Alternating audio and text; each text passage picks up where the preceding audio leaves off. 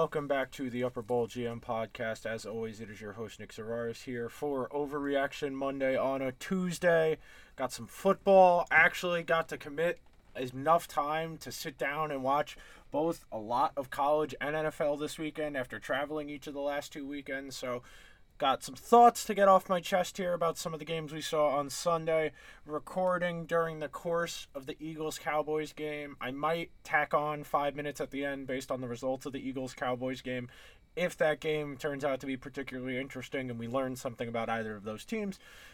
But before I get to today's show, I do have to remind everyone to help support the show. So there's a few ways you can help out. Number one, subscribe to the show, whatever podcasting platform you prefer, whether it be Apple Podcasts, Spotify, SoundCloud, Google Play, Stitcher, all the major podcasting platforms. This show is available. Slowly but surely, we're doing things. We got to make more things, but we're doing things. Subscribing to the show helps.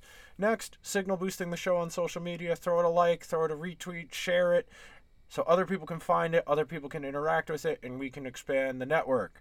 Lastly, if you are an Apple Podcast user, because Apple controls the universe, you have an additional responsibility. Please go to the show's page where you've already subscribed, scroll past our recent episodes. At the bottom, there are going to be 5 clear purple stars. You hit the one furthest to the right, that's a 5-star review. Underneath that is a button with purple letters that says write a review.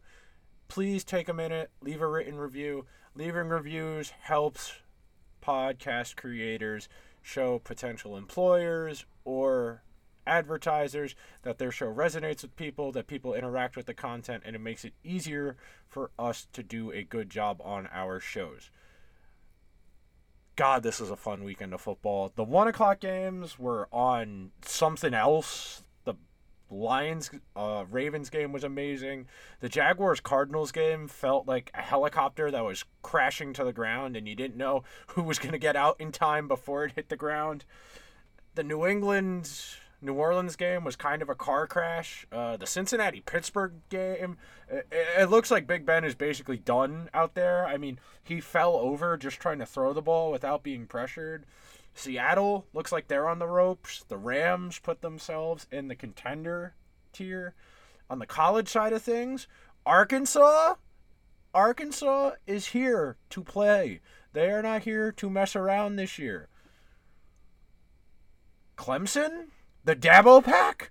The Dabo Pack hit nice. I'm going to take a minute to talk about that at some point during the actual episode, but God, was it nice to see Dabo have to show some contrition about him fucking up.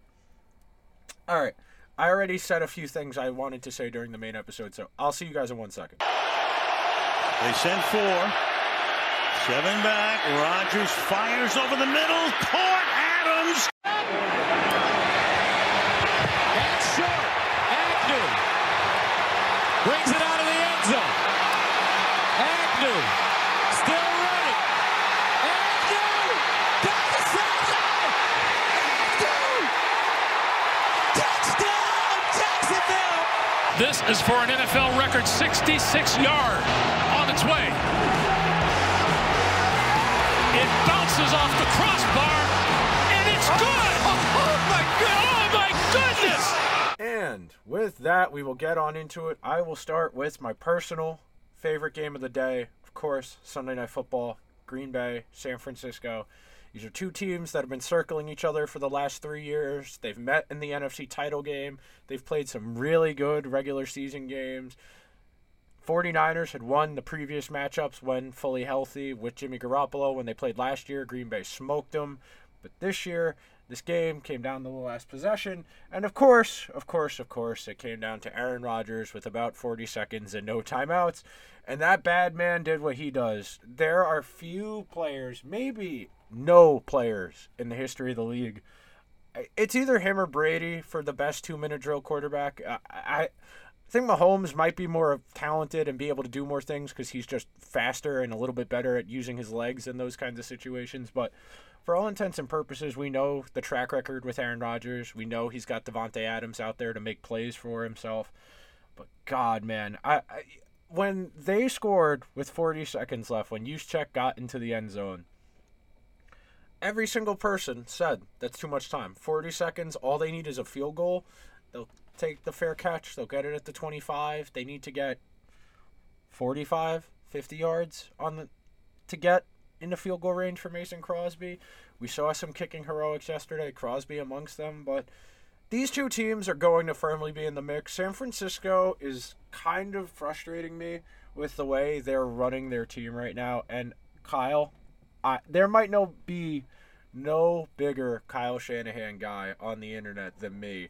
I think he is a master of putting his players in a position to succeed. Really good at finding matchups to exploit. You saw George Kittle finally get into doing George Kittle things, trucking over people, carrying people on his back, big plays after the catch. And Jimmy G was rough in that first half. It took the 49ers a while to get themselves into that game, but once they started storming back, there was a part of me that did kind of feel like, hey, maybe I was right. Maybe San Francisco just is this good, and they're going to be able to overcome Jimmy Garoppolo just being average. And that's what's frustrating about San Francisco, is that Garoppolo is average, and he does it in the most painful way possible, where it's either he has it this drive or he just doesn't. There's no in between. It's either he's zipping balls into tight windows, hitting receivers, and they're moving the chains, or he's missing guys who are wide open and sailing just because he's got bad fundamentals. He's flicking his wrist too much. He's not stepping into his throws. You know, the little shit that drives you fucking nuts as someone who's bet on the 49ers who just has a vested interest in seeing a good game,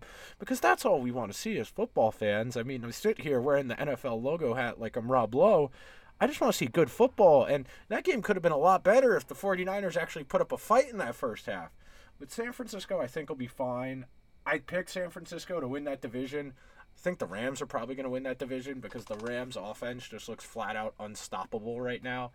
But San Francisco, I think, will be fine. They still have the Trey Lance ace in the hole out there waiting to be called. They brought him in for the one rushing touchdown where it was so obviously going to be a read play where either he was going to hand it off or he was going to run, and they ran a QB sweep, and he got to the edge faster than a Green Bay defender could get there.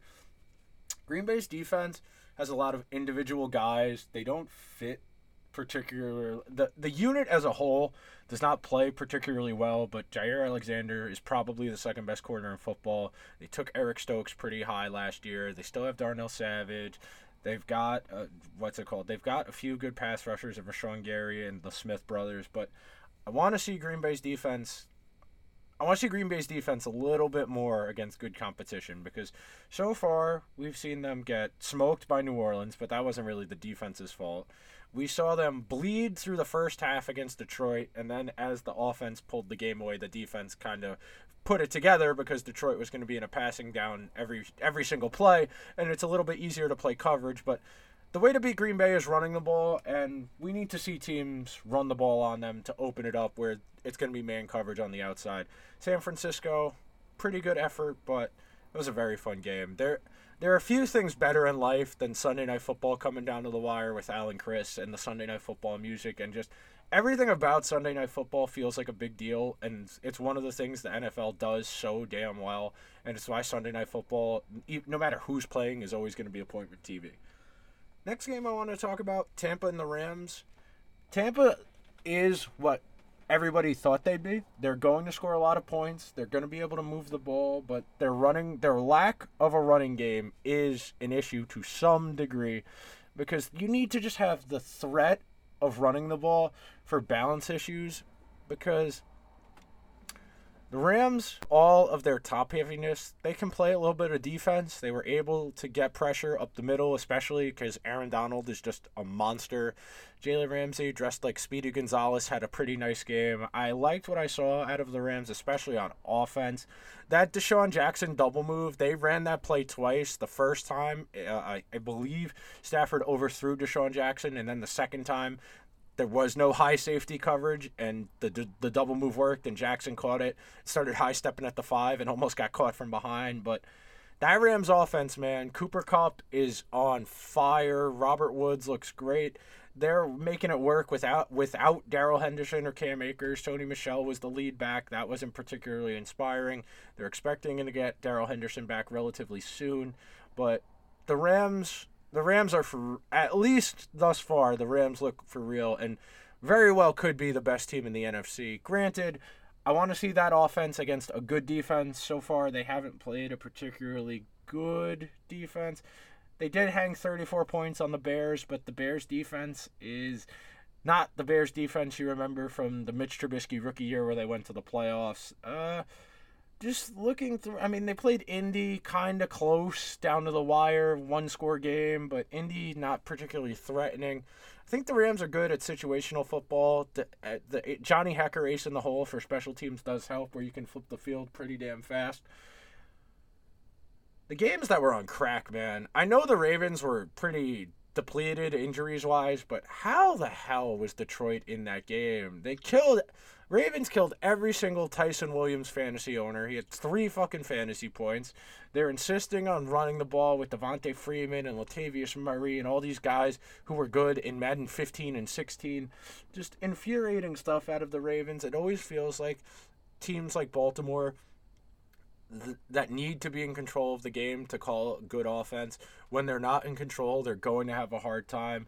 You never want to bet on Lamar in a game where he's going to have to throw a lot or he's going to have to come from behind just because of the limitations of their passing offense. It's not a particularly creative scheme. Their receivers are fast, but as Hollywood Brown showed you, it doesn't matter how fast you are if you can't hold onto the ball. I mean, he dropped 2 separate touchdown passes on the same possession where if he hauls in either one, the Ravens score a touchdown, and Justin Tucker and the 66-yard field goal are necessary. Yes, 66 yards, that is fucking absurd. I mean, I remember as a kid when Jason Elam had the record at 63, and that was at Denver with the altitude, and I thought no one's ever going to hit further than 63, maybe 64, and then Matt Prater got 64 in Denver. I didn't think 66 was feasible, man. I mean, Tucker took a little pro hop to kind of like the Happy Gilmore step up to the ball and hit the ever-loving shit out of it, and I was watching the game on Red Zone with a couple of my friends, and that ball hit the upright, and it bounced up in the air, and every single one of us was holding our breath to see if it was going to come back out into the field of play or go over and be a good field goal. And then the referees both looked at each other for a second before raising their arms, and for half a second, I thought Tucker might have missed it. And when he made that field goal, the 5 of us went fucking nuts. One of my friends had the Ravens in a teaser. Everybody and their mother had the Ravens teased down from 6.5 to 0.5 or 7.5 to 1.5. Just, oh my God, man. Poor Detroit. Detroit has had more of those kinds of games go against them than anybody. And Detroit is the frisky bad team this year. Detroit is going to be able to play with a lot of teams because their offense isn't ideal, but it is functional. They have a solid offensive line. They've got decent skill position guys. TJ Hawkinson is pretty damn good. I like what I've seen when DeAndre Swift is healthy. It's just not... Detroit knew this wasn't going to be a good year for them. They were going to be up against it. They weren't going to have dynamic playmakers on the outside. The passing game, aside from Hawkinson, isn't amazing. But Swift, Hawkinson, Goff, when he's not under pressure, is a functional quarterback. But I concerned about the Ravens to some degree. Granted, they're coming off beating the Chiefs on Sunday Night Football. They had all that extra juice. They had the excitement of that game. But big picture-wise, I think Baltimore is probably the second best team in their division. They're going to firmly be in the mix for a wild card. Very easily could win that division if the Browns falter. I'm kind of going to write off Pittsburgh already, which probably is a mistake because Tomlin just always goes 500 for whatever reason. But Big Ben looks done. That was maybe the most demoralized and just outright bad I've ever seen a once good player look. I mean, I'm thinking about Peyton Manning that last year in Denver where he just couldn't throw outside the numbers. He couldn't throw more than 10 yards down the field. And this might be worse than that because Big Ben just can't move in the pocket. There were a few times where he was trying to move and his legs just weren't going. He was just not going to have any... He wasn't going to be able to go anywhere. And, I mean, Najee Harris, the running back, had 18 targets as a running back in the passing game because their offensive line is so bad that Big Ben has to take the check every single time, or he just can't get the ball down the field, so he has to take the check every single time. That defense without TJ Watt did not have much of a pass rush. Joe Burrow looked pretty damn good. I liked what I saw out of the Bengals. The Bengals are one of those teams where it's really hard to believe in them because they're so poorly coached. But Joe Burrow is frisky. You never really want to have money against him because you always feel like all he's got to do is hit one bomb to Jamar Chase and they're right back in the game. He didn't hit a bomb to Jamar Chase, but he did throw a touchdown. Jamar Chase had 2. That Bengals offense isn't great. The one offensive lineman they drafted from Clemson played pretty well yesterday. He didn't have any pressures allowed, playing, I think, right guard. So if they can round up that offense, keep them in games with their offense. They've got Jesse Bates. They've got Sam Hubbard. They've got Trey Hendrickson. There are individuals on that defense. The unit as a whole is not good, but there are individuals on that defense capable of making plays. Their offense, I like the individuals, man. I like Jamar Chase. I might be the biggest Joe Burrow guy on the internet. Joe Mixon, when he's healthy, is a damn good running back. You've also got Tyler Boyd. You've got T. Higgins. There are pieces on that offense you like. If they are coached better, if Burrow is not kept upright and not constantly being driven into the dirt, I think the Bengals can push 6-7 wins this year, but that defense is a problem. Pittsburgh, it's going to fall apart really quick if Big Ben doesn't figure it out or they don't go to the backup. I know we've all seen enough of the Mason Rudolph experience over the years. Mason Rudolph experience, good idea for an indie rock band, but he's not going to be a functional NFL quarterback. You are not going to win enough games to make the playoffs with Mason Rudolph, period. We saw a full season of that when Ben got hurt. It was not pretty. But Pittsburgh is basically out of options here. Unless Big Ben can magically figure it out and get some arm strength back to be able to take some shots, which is what they were able to do in spurts last year, and it kept them competitive where they would hit those bombs over the top to Claypool or Deontay Johnson, but that offense is just bad. Their offensive line is bad. Big Ben's decision-making is bad. Nate Tice on the Athletic Football Show was talking about it on the Monday episode where he said they need to stop calling so many RPOs for Roethlisberger because he thinks he can still make all of the throws, and he can't, when all of these should be runs. Give the ball to Harris. Let him try and take advantage of numbers in the box. You're not going to be able to do much with Ben if he's throwing the ball 50 times a game and every pass attempt is 5 yards or less. I mean, there was a point in that game yesterday where Big Ben had 15 completions for 98 yards. That is how incrementally dink and dunk Big Ben was throwing down the field, and it was concerning. It was kind of awkward at points where me and my friends were just watching Red Zone, and every time they cut to the Steelers on offense, we're like, why are they throwing short of the sticks on 3rd and 12 to Najee Harris behind the line of scrimmage? I mean, the last play they ran from scrimmage on offense was a 4th and 10, and he threw behind the line of scrimmage to Najee Harris. And that was the story of the game. Checkdowns because Ben didn't have anywhere to go with the ball, and he's not capable of making the throws anymore. They need to go to Haskins, they need to go to Mason Rudolph, or they need to fundamentally alter what they're going to do on offense because that shit ain't working. And if you're going to lose to the Bengals by 2 touchdowns, you lost to the Bengals by 2 touchdowns as a 1.5 favorite. The Steelers were 7.5-point favorites at home in that game and lost by 2 touchdowns. The other game that was on crack in the early window was Cardinals-Jaguars, a masterclass in how to not coach a football game on both sides, whether you want to talk about Kingsbury opting to kick the field goal 67, 68 yards at the end of the half. The Jaguars run it back. They go into the half with a lead. I think Cliff Kingsbury is a pretty mediocre coach. He's not great with the game management stuff. He's not good with timeouts, knowing when to call what in what situations. And Jacksonville is just going to get Trevor Lawrence killed. Trevor hasn't looked great. I am a very big Trevor Lawrence guy. Everything that Trevor Lawrence is good at is what you want in a prospect, but the play calling has been horrendous. They ran that flea flicker where nobody got open, and Trevor tried to throw it in the double coverage, and a quarter jumped it and ran it back for a pick six. He has not been good. That offense is so painfully 2014 Dallas Cowboys, Jason Garrett type vanilla, where nobody's going to be able to do anything creative because there's no pre-snap motion, there's no design rollouts, there's none of using Trevor's athleticism because Trevor's so athletic. You want him to get outside the pocket, to make plays with his legs, and the Jaguars just don't do that. They do not enable Trevor to use his body, and it's frustrating as someone who likes Trevor Lawrence as a football player. Now, if we're talking about a coach who does not put his players in a position to succeed, it's time to talk about the absolute debacle in Cleveland. the Bears, Matt Nagy, you should be mortally embarrassed. You should be ashamed to show your face in public for what you did to Justin Fields on Sunday afternoon. You had, in the year 2021, a quarterback complete 6 passes. You only let him throw 15, 16 times in the entire game.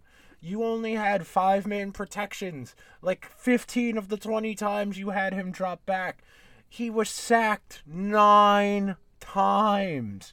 You almost got that kid killed in his first NFL start because you're too fucking stupid to realize you can't call the same offense for Justin Fields that you do for Andy Dalton. This is part of why that if you drafted Justin Fields back in the spring, you needed to design an offense around him because he's got a very specific skill set. You need to capitalize on the fact he runs a 4.3 40. You need to capitalize on the fact he excels at throwing on the move. You cannot expect someone whose entire college career was one receiver reads and rolling around until someone got open to just get used to being a pocket passer behind a terrible offensive line. I know the Bears are down to 2 second-string tackles on both ends of the line. Okay, then you got to keep a tight end in the chip. You got to keep a running back in the chip. You got to use rollouts. You got to use bootlegs. You got to do something, man. The Bears had less than 100 yards of offense. If you count the sack yardage, Fields had a net passing yard. 1 single yard. He had 68 yards passing and lost 67 yards on the sacks. 1 yard of passing in 2021 for a quarterback who could have won the Heisman 2 of his 3 years as a starter in college. Absolutely mortally embarrassed. The Browns should have scored a lot more points. They didn't really pull away in that game until the fourth quarter, even though the Bears basically had a non-functioning offense the entire game. Not a ton of explosiveness. I liked what I saw out of Odell. He was on a snap count. They limited him. They used him properly. No Jarvis Landry, so he obviously was going to have to play a little bit of a bigger role than he might have wanted. You liked what you saw out of Hooper, Harrison Bryant. I'm a big Harrison Bryant guy out of FAU, the tight end. Chubb and Hunt. Kareem Hunt had himself one of the best games of the season so far from a running back. Great out of the backfield, 9 receptions, bunch of rushing yards, a couple touchdowns, everything you would want.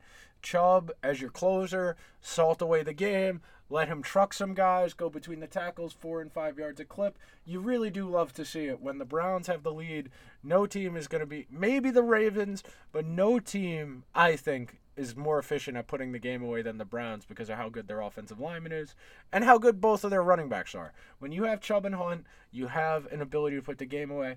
They didn't ask Baker to do too much. I'd like to see them get Baker a little bit more spicy. He has the ability to make some more throws. I know they didn't need him to, but eventually you are going to come to a game where you need Baker to make some plays, and it'd be a good thing to get him in the rhythm of making those plays in these kind of games where you're in control the entire time, where you can kind of stomp it out early and let him push it a little more aggressively. But I'm not going to second guess Kevin Stefanski. So far, he's done a masterful job as the Browns head coach. But Matt Nagy should be embarrassed. Honestly, if I'm the GM and I'm trying to save my ass and not get fired like Ryan Pace might, I would have fired Nagy this morning for what he did to Fields yesterday and let whoever be the interim head coach, and you maybe buy yourself another year because you say, I was wrong about Nagy. He doesn't know what we need. Both those guys are going to get shit canned. The Giants are going to have their pick. And, of course, going to get to talk about the New York Football Giants. It's not just that they lost. It's not that they just lost on the day they retired Eli Manning's jersey. It's not just that they lost to a team that gave up 80 total points through 2 weeks. It's not just that they only scored 14 points against that team. It's that this was entirely preventable for the same exact reasons you lost the game to Washington. The same exact reason Joe Judge keeps losing all of these close games. He is too scared of his offense turning the ball over, and it's why they have neutered Daniel Jones. It is why nobody on the offense gets to make creative plays. It is why they take one deep shot a game, Yes, you heard me right. They had one pass attempt of longer than 15 yards in yesterday's game. It's why they don't do any zone reads consistently, even though Daniel Jones ate Washington alive running zone reads. It's why Kadarius Toney has less than 10 targets on the entire season. It's why Saquon Barkley cannot get into a rhythm. It is why they continually force the ball to guys like C.J. Board and Evan Ingram, because they just want 5 yards at a time. That's all they want. They don't want to throw it in the tight windows because they don't want Jones to turn the ball over. They don't call zone reads because they don't want him to turn the ball over. They don't call screen passes because they don't want Jones to turn the ball over. Every single thing that is wrong with the New York Giants starts with the owner. The owner who thinks he's the smartest man alive because he was born the son of an owner of an NFL team who got to be the president of football of the team because his dad died, and they won a Super Bowl 2 years after his dad died. So he thought, oh, I know what I'm doing. And he let Ernie Accorsi stay way too long. He let Jerry Reese stay too long. He let Dave Gettleman's fat slob ass be in charge of this team 2 years too long. Everything that is wrong with the Giants is an institutional rot. Everything you hear about the college programs like Miami, like Florida State, like Nebraska, like Tennessee, that were once proud organizations that have rotted themselves out because they are chronically mismanaged. That is the New York Football Giants, ladies and gentlemen. They are a mortal embarrassment. I would be fucking ashamed if I was John Mara to show my face in public. The bullshit Joe Judge says in his press conference every week makes me want to punch my TV. When that smug fuck says, well, it's okay. We'll be all right, guys. We'll be all right. What through 3 games has given you any indication that things are going to be all right? You know who else is on your schedule, Joe Judge? The Chargers, the 49ers, the Buccaneers, the Chiefs, the Chargers. Just, you are going to get your shit pushed in. You are going to go to Kansas City on Monday Night Football in a couple of weeks, and you are going to get embarrassed. Tyreek Hill is going to go for 400 yards against your defense because you have no pass rush to speak of, and he's just going to get to do the scramble drill down the field until he gets open. Travis Kelce might have 200 yards receiving because the Giants still can't guard a fucking tight end. The Giants are an embarrassment. How do you keep making the same mistakes in these games and losing them? How do you punt on 4th and 3 from the Falcons side of the field in a tie game? You know Atlanta's scoring if you give them the ball back because of the way your luck has been all year, Joe. You know Atlanta's going to score on that last possession. You know they have a good kicker in Younghoe Koo. You know he's going to hit a field goal if he gets even close. And the Falcons aren't good. Matt Ryan is pretty cooked. Calvin Ridley gets open but has drops. Kyle Pitts has been a total non-factor. They are using Cordarrelle Patterson as a lead running back. This team is horrendous. And you let them hang around because you are too fucking stupid to learn from your own mistakes. That is why I'm so mad, and I'm getting mad about this again a day after the fact. These are the same mistakes as last year. You are punting when you should be going for it. You are not letting Jones do what he's good at. The only 2 things Daniel Jones can do is run with the ball and throw it deep down the field. And you took 1 deep shot and you had 0 zone reads. Saquon Barkley has been a non-factor through 3 weeks. Aside from his 140-yard run in week 2, he has been a non-factor on offense. Kenny Golladay has been a non-factor. Evan Ingram, Kadarius Toney, all of them non-factors. The only Giant who's been good on offense is Sterling Shepard, and the poor guy got hurt during the game and had to leave, and they didn't have him in the second half. That would have been a golden opportunity to get Toney and Golladay into the rhythm of the game, and they still didn't fucking do it. I'm so tired of getting mad about the Giants, and more or less I'm numb to it at this point. I hope they lose every game by 10 touchdowns, so the dumb owner thinks maybe I'm the problem, as opposed to just hiring the GM, firing the head coach, and bringing in 2 new dipshits, because that's the problem. John Mara is the owner of the team, and he's the president of football operations. His brother is the director of personnel and the vice president of the team. The current general manager is only the general manager because his old general manager worked with Dave Gettleman in their front office 15 years ago, and Ernie Accorsi, who was the GM when Gettleman was one of the scouts, recommended him as the general manager. The assistant general manager, Kevin Abrams, has been in the front office since the 90s. All of these people are buddy-buddy with John Mara. John Mara has no fucking clue what it takes to win football games. He won 2 Super Bowls because he got lucky. Eli played great. The defensive line played great. Terrific. You got fucking lucky. Teams that are 20-1, 30-1 odds to win the Super Bowl don't win the Super Bowl. You got lucky and you think it was logic. You think you knew what you were doing. You don't. You have no clue. You want to fix the Giants? Hire a president of football operations that is not related to you or already with the team and start over. Trade everything that is not nailed down. Anything. The only player I think I'd keep right now is Andrew Thomas. Everybody else, hit my line. I'll eat the dead cap on Kenny Golladay, on Leonard Williams, trade Bradbury, cut Blake Martinez, cut Nate Solder. If someone wants Jones, if someone wants Barkley, if someone wants Jabril Peppers, if someone wants Julian Love or Adoree Jackson, eat the dead cap. Trade Evan Ingram's bum self. Trade anything that's not nailed down. Trade anything that's not Andrew Thomas. And sure, Kadarius Toney because they just drafted him. Trade everything else. Start over. Get a real president of football operations that's not the owner. Get a director of player personnel that's not the owner's brother. Get a general manager who doesn't know the owner of the team. Start completely over, and maybe you can win more than 10 games in 3 years combined. The Giants are going to be lucky to win 3 games this year. That is it. The Giants may win 3 games this year, and that's assuming they can beat the Eagles once and Dallas once. Aside from that, they got a game with Miami, maybe, and a game with the Raiders at MetLife, maybe. You got 4 maybes as your wins. That's unacceptable for a team that has spent as much as they have in free agency and has had as much draft capital as the Giants have had the last few years. I mentioned the Chiefs earlier in regards to the Giants playing them. I'm so impressed with Justin Herbert, and I didn't think Justin Herbert was that good coming out of college. Oregon was not using him to his strong suits, and Herbert just makes some throws, man, where you see that ball whip out of his hand, and you're just in awe of how hard and how accurate he's able to get the ball into tight windows. And that was the first time in maybe my life where I kind of felt like the Chargers were going to win a close game, and it's entirely because of Herbert.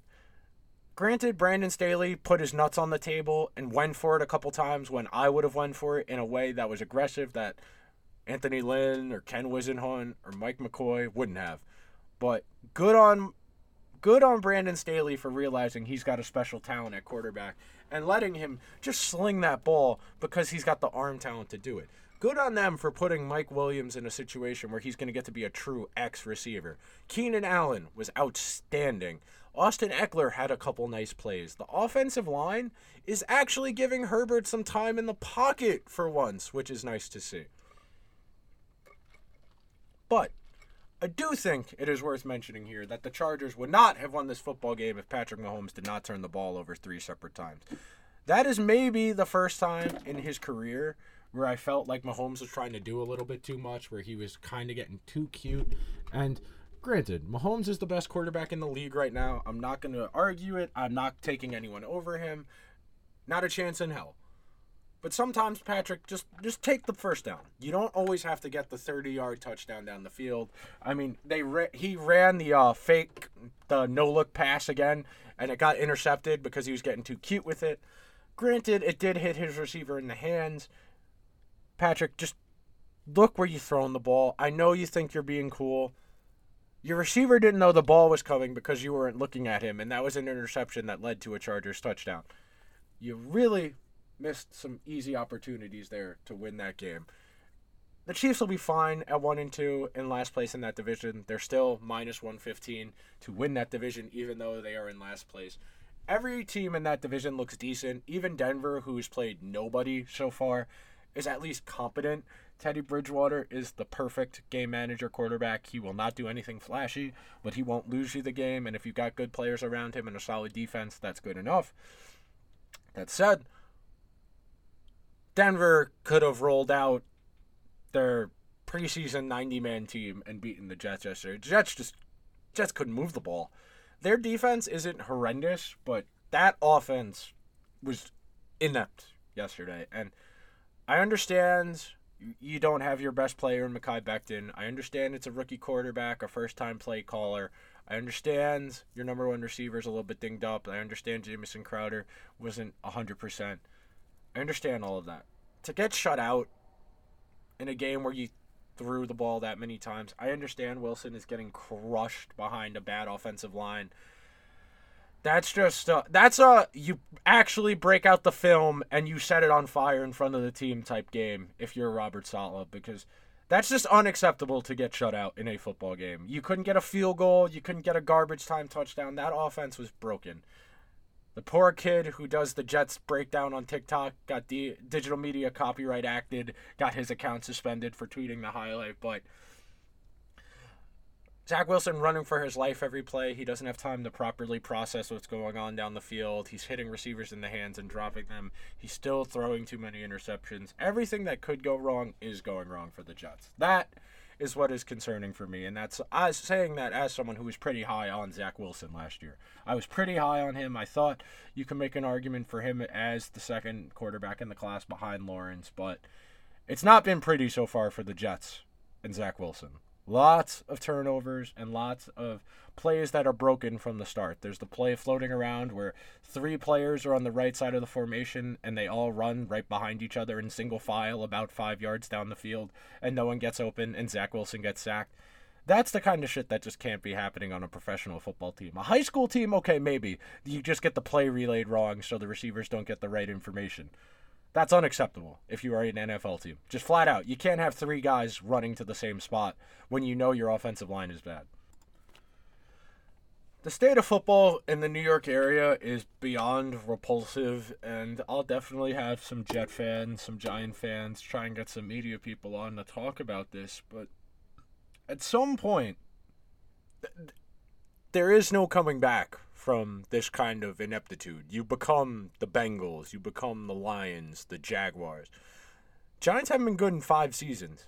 The Jets haven't been good in about 6 seasons, the Fitzpatrick year where they almost made the playoffs.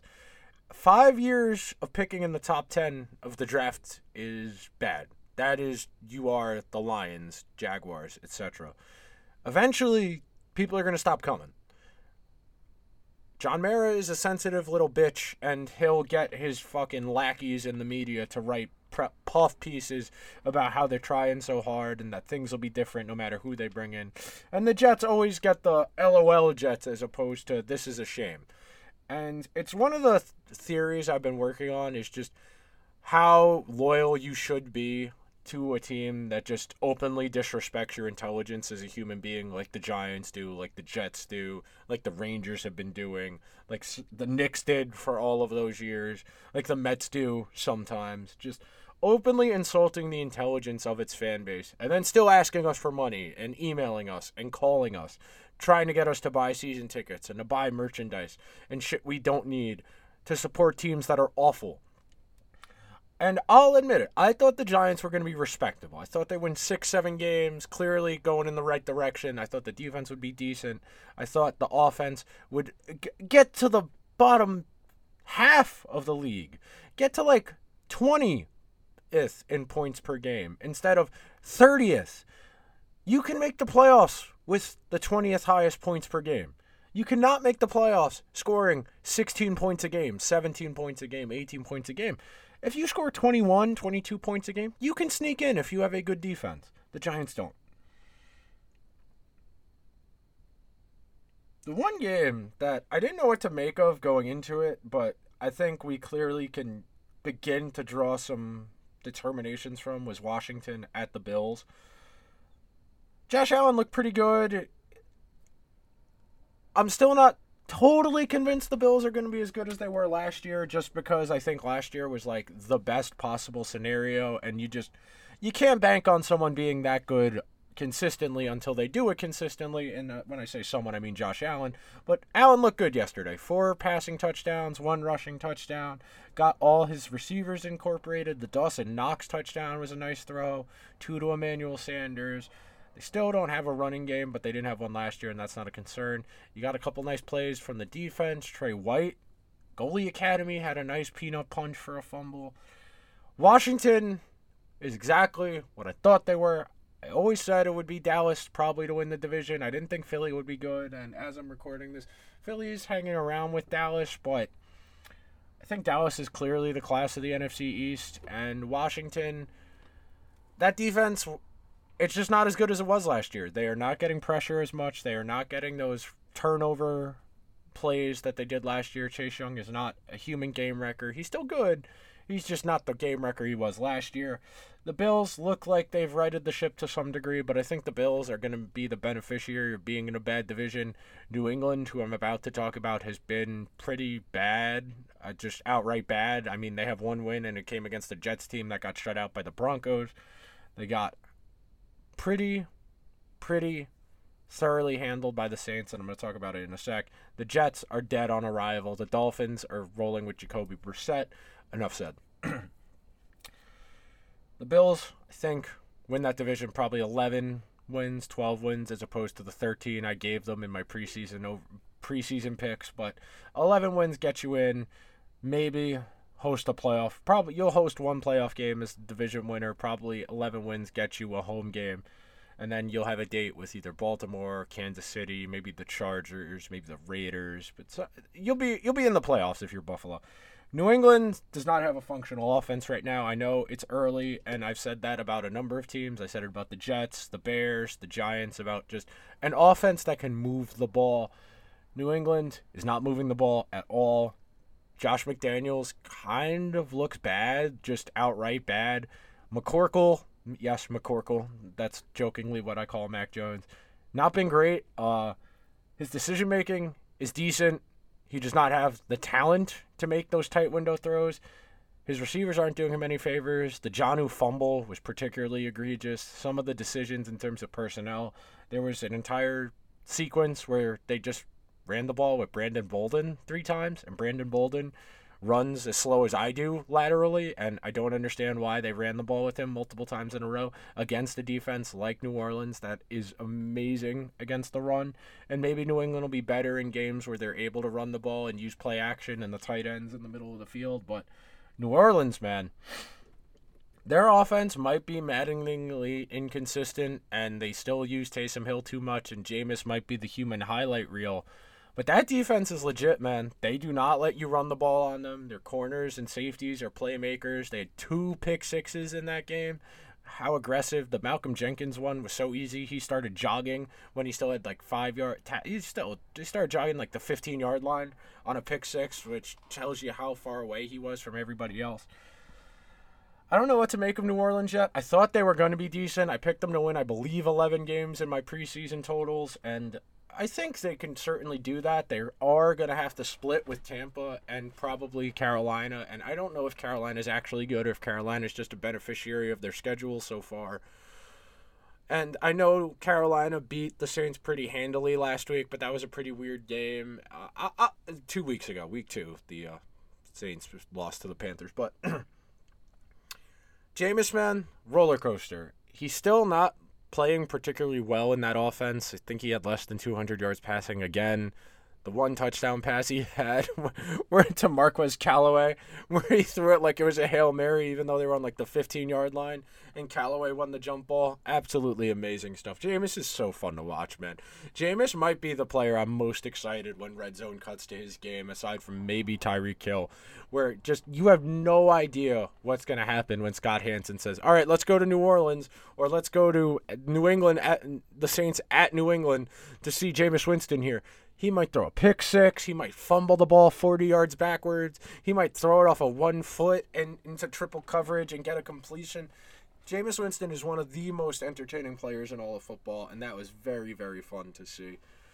Other games I haven't really talked about yet, but don't really have a ton to say. Seattle, that defense is just bad. They lost to Minnesota. Minnesota, I don't know how good they are yet. they've had some weird games. Minnesota could arguably be 3-0 if they could just manage the game a little bit better, but that offense looks pretty good. It's just a matter of keeping Kirk Cousins from getting COVID, because if Kellen Mond has to start, they're absolutely fucked. But that offense moved the ball up and down the field on Seattle pretty easily. They got a couple turnovers. They managed to not let Tyler Lockett murder them before he got injured and had to leave. DK Metcalf had a couple big chunk plays, but to hold Seattle 17 points, that's pretty good for a defense that looked pretty sketchy the first couple weeks of the season. Miami and the Raiders, Miami's bad. Just flat out. I know they're playing with Jacoby Brissett, but they can't pass protect at all. Their receivers are good after the catch, but you got to get them the ball so they can make people miss after the catch. Their running game, I like all the running backs. I like Myles Gaskin. I like the other guys. I like Mike Gesicki. I like their talent, but they need a quarterback, and their defense is very reliant on turnovers because they give up a lot of points, and if they don't get those turnovers, they are not nearly as good of a defense. And I repeat it all the time on the podcast here, but turnovers do not carry over to year, and it is why the best defense every year changes. It is why even the dominant ones, like the Jaguars the year they went to the AFC title game, or Pittsburgh last year, they're going to have a very hard time repeating that level of success when you are so reliant on turnovers, because you cannot scheme to force turnovers.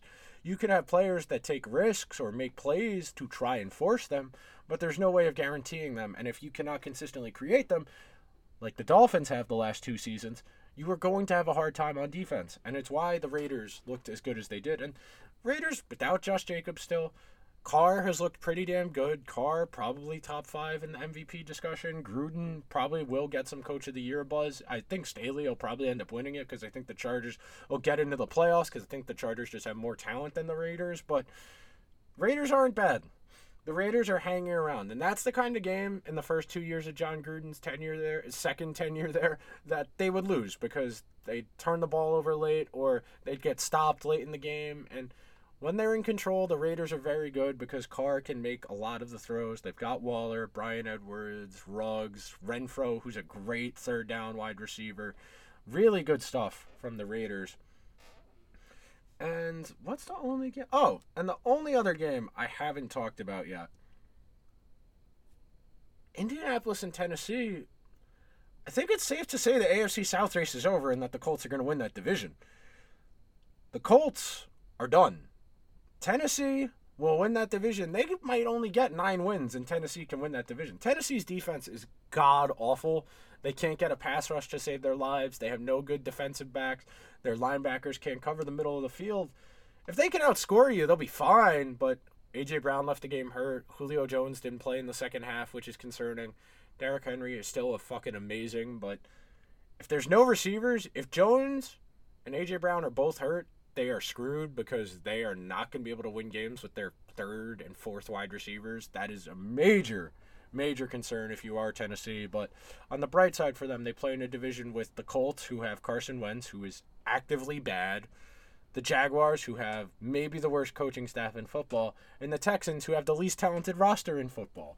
So if you're Tennessee, you just got to get to 9 wins. Hell, you might be able to win that division with 8 wins, and it won't matter. As long as you beat everyone else in your division, hell, you might be able to win that division with 7 wins. If you just win your division games, if you're Tennessee, you'll be all right. Indy stinks. Carson Wentz is awful. Carson Wentz is legitimately awful. He has no feel for the pocket. He has no feel for his arm strength. He misses guys who are wide open. He doesn't have the same mobility he did pre-knee injury and hasn't been the same ever since that knee injury in that game against the Rams. Now, really quick, college-wise, Clemson's done. Clemson's done this year. They need to go back to the drawing board. They have had 2 amazing quarterbacks back-to-back in Watson and Trevor Lawrence. Tony Elliott, their OC, is not used to having to make their quarterback's life easier. He's been decent. Since Clemson lost to LSU in the national title game 2 years ago, their offense hasn't been the same. They've graduated so many guys on the offensive side of the ball, running backs, receivers, 2 quarterbacks, a bunch of defensive linemen. They still probably have the most talent of any team in that ACC because the ACC is not that talented. But big picture, Ohio State, who's not that good, Alabama, who is that good, Georgia, Oklahoma, Oregon, Penn State, even Iowa maybe. Clemson ain't touching any of those teams, man. Clemson can't score. They could not break 20 against NC State. DJ Uiagalelei has not looked great. Granted, it's not entirely his fault. That offense has been a ticking time bomb waiting to explode in terms of just lack of creativity. I mean, you saw it last year in the game against Ohio State where Trevor Lawrence just got killed because nobody was getting open downfield. And yes, they have graduated so many receivers to the NFL. It was natural that through attrition they were going to lose some talent and have to figure out a passing game. But their offensive line isn't good enough to run the ball. None of their receivers get separation and get open. And Uiagalelei is running for his life in a scheme that isn't working, and it's no wonder they can't score any points. Other than that, Alabama took care of their FCS game. Penn State didn't cover against Villanova, which is a little bit disappointing. Arkansas, the big upset, which was good. Colorado State hung around with Iowa for a while, which is very weird because Colorado State is an FCS team, and Iowa looks to be pretty damn good. I know Penn State leapfrogged them in the rankings for some reason, even though Penn State didn't look particularly good against Villanova. Iowa didn't look that good either. Oklahoma did not look particularly good at West Virginia. Came down to the last drive for them in Morgantown. Had to watch that game out. Was paying 90% attention to it and like 5% attention to my friends around me. And mostly focused on trying to watch the game without any noise and trying to focus on what was a pretty ugly game, and I know the Spencer Rattler hype train has effectively crashed off of a bridge and is sunk into the bottom of an ocean at this point, but maybe Lincoln Riley isn't an absolute genius. I know Rattler's arm talent is there, but he's not making the best decisions. He's not finding open guys. I every single time I looked up at the TV and I saw Bob Stoops' kid being the receiver catching the ball, I was a little bit concerned for Oklahoma. Like, I know he's there legitimately, like he had a decent high school career, and he's not just there because he's a legacy. But sheesh, man, if your best receiver is a short white guy who was the old coach's kid, that's just not a good look. Maybe Oklahoma's not as good as I thought they were. Miami is broken. Florida State is broken. I want chaos this year, man. Give me, like, Wake Forest to win the ACC at this point. I think Oklahoma will win the Big 12 by default unless Texas beats them, and then maybe Texas beats them, but I don't know about that. Maybe Arkansas can give out. My hope is that Ole Miss gives Alabama a game this weekend. That is my genuine hope. If Alabama gets a game and Ole Miss beats them, that opens the door to some fun possibilities where we could get a weird team in, whether it be Oregon, whether it be Wake Forest out of the ACC, if we can win the ACC with that crazy offense. Maybe a Penn State if they can beat Ohio State and still end up losing to Michigan, or Iowa at Iowa. Penn State has to go to Iowa next week. Penn State has Indiana this week. Indiana looks pretty dead. Michael Penix has not been good this year coming off of that knee surgery. The Tom Allen hype train that I talked about with Gabriella Carroll last week after last season, where they were pretty competitive with Penix's backup, that's dead. Indiana's dead. Other than that, man, it's early in the college landscape, but it does seem like we were kind of right that Alabama, Georgia, Iowa, those schools hanging around. Penn State looks a little bit better than I expected them to. Oregon looks better than I expected them to, but we're going to learn a lot in the next 2 weeks with a lot of these teams. Georgia's going to have a date with Florida pretty soon. We're going to get Georgia, Arkansas relatively soon. There are some good games on the docket on the horizon. Penn State has 2 great games, so they're going to go to Iowa, and then they're going to go to Columbus. Those games will decide who wins the Big Ten, basically, math-wise, because with one loss, non-conference, Ohio State, if they run the table the rest of the way, they'll get in. We saw it in 2016 where Penn State had 2 losses, one of them non-conference, one of them where they got blown out by Michigan. Even though they beat Ohio State head-to-head, Ohio State only had 1 loss. They put in Ohio State over them. I want to see parity. I want to see a team that has not made the playoff before in the playoff. Not holding my breath because the playoff is so territorial. Really quick, before I get everyone out of here, going to try and keep it under an hour. The look-ahead lines for Week 3. Some interesting numbers out there. I was not particularly good with my line guessing. Thursday Night Football, Jaguars at the Bengals. Bengals 7.5-point favorites. I know I said this last week about Jacksonville and on principle that the Bengals aren't good enough to cover 7 points. When I said it about Arizona that they're not good enough to cover 7, they ended up covering. They won by 12. There's no way in hell the Bengals are good enough to cover 7.5, man. They're just not. I think that's a good opportunity to tease the Bengals down to 1.5. I think that's a good number to play with. Tennessee at the Jets. Tennessee, only 7.5-point favorites. I know we got to see about A.J. Brown and Julio Jones. Depending on their availability, that might be a Jet play. Just on principle, I know I said this about them against Denver last week when Denver was a 10.5-point favorite, but the Jets can't get shut out 2 weeks in a row, right? Right? The Lions at the Bears. The Bears are 3-point favorites. I think I'm going to bet the Lions outright as a moneyline dog. We got our moneyline dog to hit with the Chargers last week, which is good. Indianapolis at Miami. Miami's a 1.5 favorite. Not touching that with the 10-foot pole. The Browns at the Vikings. The Vikings are 1-point underdogs as a home team. I think I'm going to bet the Browns depending on the health of Jarvis Landry. If Landry can go, I probably will bet the Browns, but their defense is going in the right direction. I still don't know if Minnesota's offense is actually good or if they're just taking advantage of bad teams. The Washington football team at Atlanta. Atlanta is a 1-point home favorite. I will probably bet the Washington football team and hate my existence for betting legal money on Tyler Heineke. That sucks.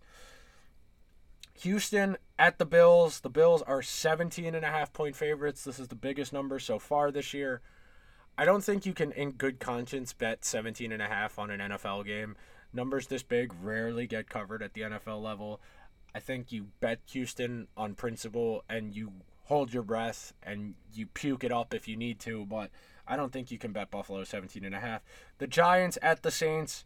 Saints 8-point favorites. First game back in the Superdome since Hurricane Ida. Saints are winning that game. They might win that game by 5 touchdowns. The Giants can't score. They can't run the ball. The Saints have maybe the best run defense in the league. They are going to beat the shit out of the Giants. And God, I can't wait to see how fucking miserable Joe Judge's smug ass is after getting killed again. Is he going to say he's proud of his team for competing hard when they lose by 3 touchdowns to Jameis Winston? Are they? Kansas City at Philadelphia. The Chiefs are 5.5-point favorites on the road. I don't think the Chiefs can go 1-3. I know it sounds weird to say the Chiefs are 1-3. This is the first time the Chiefs are under 500 since 2015. I don't know if 5.5 is too much. I don't know how good the Eagles are yet. I know they're playing the Cowboys right now, and this game is kind of weird. The Monday night game is always hard to judge. It's always hard to judge the teams that are playing on Monday night going into the next week's games for the look-ahead lines. 5.5 is a lot for a road team, especially from coming from the Central Time Zone to the Eastern Time Zone. You don't know if Andy Reid is going to be coaching the Chiefs. Andy Reid left the game against the Chargers. He had to go to the hospital after the game. Wasn't feeling well. If Eric Bieniemy is calling the offense, I think that is a point or two in Philadelphia's favor. I think this line will probably move in Philadelphia's direction just because people feel like 5.5 points is too much for a team on the road. Carolina at Dallas. Cowboys are 4.5-point favorites. I don't trust Mike McCarthy ever anymore after what he did last year on the opening night game against the Rams, where he could not cover 3.5 points as a road dog with that offense against a pretty early in the season Rams defense that was still trying to tune some things up. Seattle, San Francisco. This might be Seattle loser leaves town. If Seattle loses this game, Seattle is going to have a steep uphill battle back into that division race. Seattle's defense is horrendous. I think San Francisco finally gets their running game right against that bad Seattle defense. They let Garoppolo only manage the game. He doesn't have to do too much. Hopefully, they slowly incorporate Trey Lance a little bit more, aside from just things in the red zone. I want to see San Francisco put themselves back on the right track. Coming off a loss, I feel like 3.5 is a little rich. I know the full 3 points for home field. I don't know how much that home field matters. I mean, you saw Green Bay go down the field in 40 seconds. Yes, that's Aaron Rodgers, but Russell Wilson is pretty good at those end-of-game situations, too. Every single time Seattle plays San Francisco, I feel like weird shit happens where you get weird field goals to end the game because the Seahawks have never played in a normal game ever. The other NFC West game, Yes, I said NFC West game because it is a divisional matchup. The Arizona Cardinals I almost said St. Louis, at the LA Rams. The Rams are 6.5-point favorites. Everybody and their mother is going to tease the Rams down to a half point. I like the Rams in this game. I don't think Arizona is good. I do not trust Cliff Kingsbury. Sean McVay is a better coach. That is my entire rationale. I will definitely be putting the Rams in a teaser and hating my life when I lose because the Cardinals kick a field goal. Pittsburgh Steelers at the Green Bay Packers. Green Bay 6.5 points. I think you go 3 legs. I think you go Green Bay. I think you go the Rams. And I think you go with the Chiefs. Those are your 3 legs for a 6-point teaser, and I think you get pretty good value on that 3-leg teaser. Big Ben is done. If TJ Watt is not playing, the Packers might hang 50 points on that defense because we saw what why am I drawing a blank on who the Steelers? Oh, we saw Joe Burrow and the Bengals hang 24 points on them. God knows what Aaron Rodgers is going to do to that defense if he's got all day in the pocket like Joe Burrow did yesterday. Rodgers looks right. That offense looks right. They need another skill position guy. I would like them to go and trade for a wide receiver. I'd like them to try and get Sterling Shepard or someone from the Giants just so the Giants can get another pick. God, I'm so mad about the Giants still. I know I shouldn't be mad. I know I should have expected the Giants to fuck it up at some point on Eli Manning Day, but Green Bay in that spot, terrific. The Ravens, who are down a couple guys, at the Broncos. Denver is a 1-point favorite. I will be betting the Ravens. I probably will be betting the Ravens outright money line as opposed to the 1 point, getting a point. There's no point. Tampa Bay at New England, the Brady homecoming game. Tampa 5.5 point favorites on the road. I guess 6.5. It's 5.5. New England basically doesn't have a functioning offense right now, and I know Tampa's defense hasn't looked particularly good. There's no way Tampa's losing this game. There is no chance Tampa is losing this game. Brady is going to have all those guys breathing fire just to stick it up Belichick's ass. The Patriots don't have a functioning offense. Tampa Bay can score 30 points in the blink of an eye. If they get Antonio Brown back, that helps. No Antonio Brown definitely made a difference, having to use a little bit more Scotty Miller and Tyler Johnson out there. That's a little bit concerning. Gronk getting hurt, having to leave, coming back. You don't know how healthy he is. Cameron Brate got some work in there. I am a Cameron Brate guy still, mostly based off of how he plays in Madden. But hey, let me live here. I do like the Madden superheroes like him, like John Ross, like Andy Isabella, guys like that who are good in Madden but not in real life. I will say the NBC commercial with the Adele song for this game was very funny. The hello from the other side, that was very funny. I did appreciate whatever person put that together. That was very funny. Lastly, Monday Night Football. This should be a treat. Vegas at the Chargers. We've had some really fun Vegas Chargers games, Raiders Chargers games. Anytime two AFC West teams that aren't the Broncos play on Monday Night Football, weird shit happens. Like there was that one Chiefs Raiders game that had 4 pass interference penalties in a row before the Raiders eventually won the game down with like less than 10 seconds to go. The Chargers, 3.5 point home favorites. I will be betting the Chargers. I will not feel particularly good about it. The board is very good for this week. There is a lot of value. Stay tuned. The Friday episode, I'll give you some picks. We'll preview each game with a little bit more depth, some matchups, that kind of thing. Not sure what the rest of this week is looking like. We will probably do baseball. We probably will have a hockey episode because hockey season is slowly getting rolling.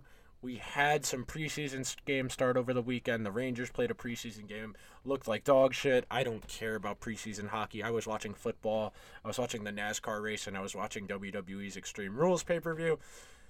NASCAR playoffs are getting fun now. You get 2 fun tracks in a row where you get Talladega and the Charlotte Roval. So weird shit is going to happen. Maybe we get a surprise winner. Denny Hamlin winning at Vegas. I hope Denny wins the championship. I just hope it's not Kyle Larson. I don't like Kyle Larson. Lewis Hamilton won at Sochi. Lewis Hamilton doing Lewis Hamilton things. Basketball news is starting to get rolling. We'll definitely have Levan stop by in a couple days, maybe sometime next week, just to kind of set the table for the NBA season heating up. Got to do a little bit more soccer. I got an idea for a good episode we could do soccer-wise next week. Got 2 people lined up for different soccer episodes. Talk about Chelsea, talk about Barcelona. Barcelona are broken in a way, kind of like the Giants are broken, so parallels to draw about once good organizations that have been run amok by stupid people. With all of that said, that is over an hour, which is way more than I like to usually do for solo episodes. If I have a guest, I don't mind going over an hour because we usually conjecture, but you can only listen to me talk for so long before you get tired of my voice. So I will see you guys tomorrow. Have a good Tuesday.